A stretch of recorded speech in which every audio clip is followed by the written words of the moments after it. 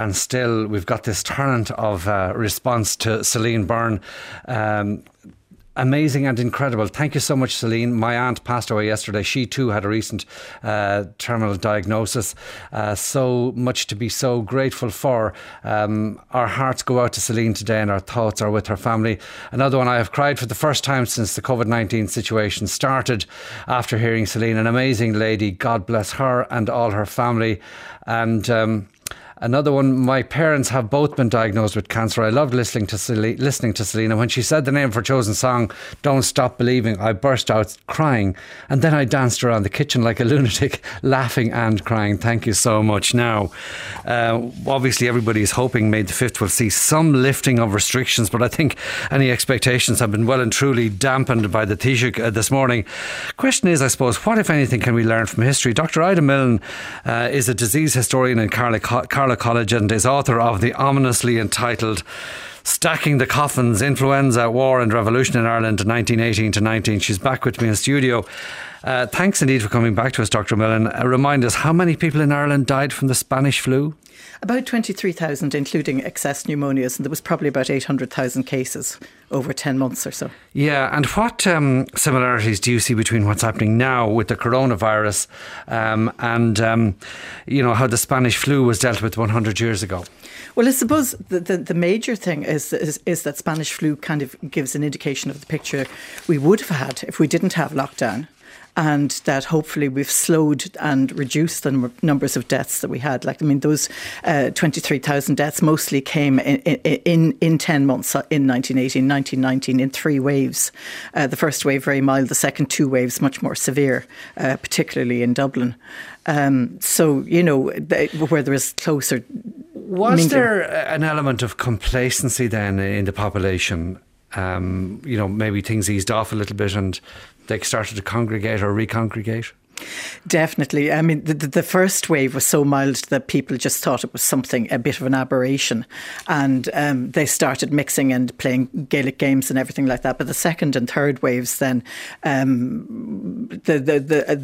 Gaelic games continued, but they ended up having to defer the finals, just like we're going to have now, until 1919. Both the senior football and hurling finals were deferred until 1919. Oh, so there's a precedent for what we spoke to John Horan, the GAA president, about on Monday on the programme. Yeah. Because teams kept getting sick, and then each time Wexford, my beloved Wexford, got their 4 in a row, having faced a reduced Tipperary team who were without. And this, interestingly enough, was in hurling or football? That was in football. Well, indeed. So time for the Yellow Bellies to make a comeback on the football. But look, interestingly, the Irish Times of the 28th of October that year, 1918, reported that he was obviously well past retirement age. 88, Sir Charles Cameron, he was the Tony Holohan of his day. He had some interesting things to say about complacency. Dublin Medical Officer of Health for Dublin Corporation. He had been working tirelessly for 50 years or so to improve the health of Dubliners.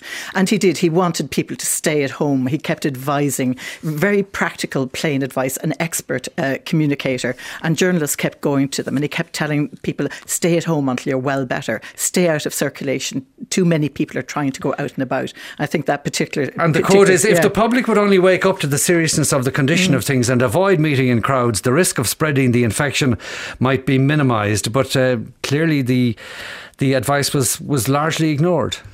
Yes, I think so. I think that as time went on, during the very peak weeks when very many people within a community would be sick, people would stay at home for fearing of getting it. But once the peak would pass in a local area, they'd go out and about again and obviously cause more peaks. And then as now, the medical profession were particularly badly affected, were they?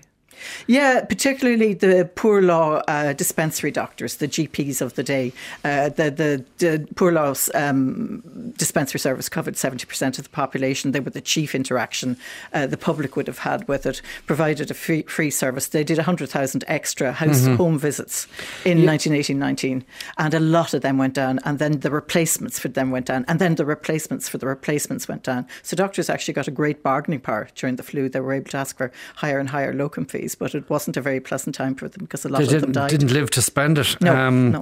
Now, the big difference, I suppose, or one of them between then and now, unlike the coronavirus, the people over 65 seem to be largely immune, were they, to the Spanish flu? Yes, it's very curious. Usually the seasonal flu would impact most on older people and on the very young in those days. And the very young were a very vulnerable sector of the population then.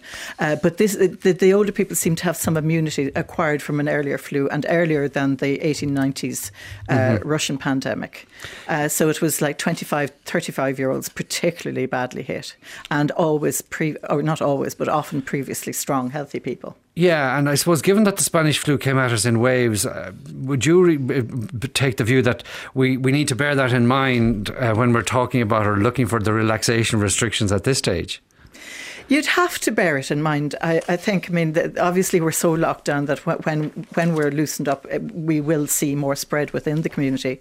But on the other hand, people who've studied all the flu pandemics since the 1500s, David Morans, he said that every pandemic has to be lived forwards and understood backwards. So we won't know until it's over. It has to be lived forwards and understood backwards. Yeah. And how was the Spanish flu eventually conquered, Ida? It really became everybody they suggested somewhere between 1/3 and half the world's population got it. In Ireland, probably a little bit more than 1/5 of the population got it. So really, everybody who was going to get it had encountered it in some way, and there was immunity within the population. It stayed circulating, I understand, until the 1958, the next pandemic. Yeah. And then it was replaced by the H2N2 that caused that pandemic. Now, I understand you see things as having a big one of the big impacts of the Spanish flu wasn't so much on medicine or politics, but on the lives of individuals and families at the loss of loved ones and also the changed economic circumstances. Yeah, and I think the stories you've had on particularly today, all those people who are suffering the loss. With Spanish flu, because it particularly hit young adults, it often meant that the breadwinner in the family or the parent of children, and sometimes two parents of children, died. So it caused a lot of impacts, not just emotional, but economic for them as well, because the family income would be gone. Often in those days, the family home might go with a job, so that would be lost as well.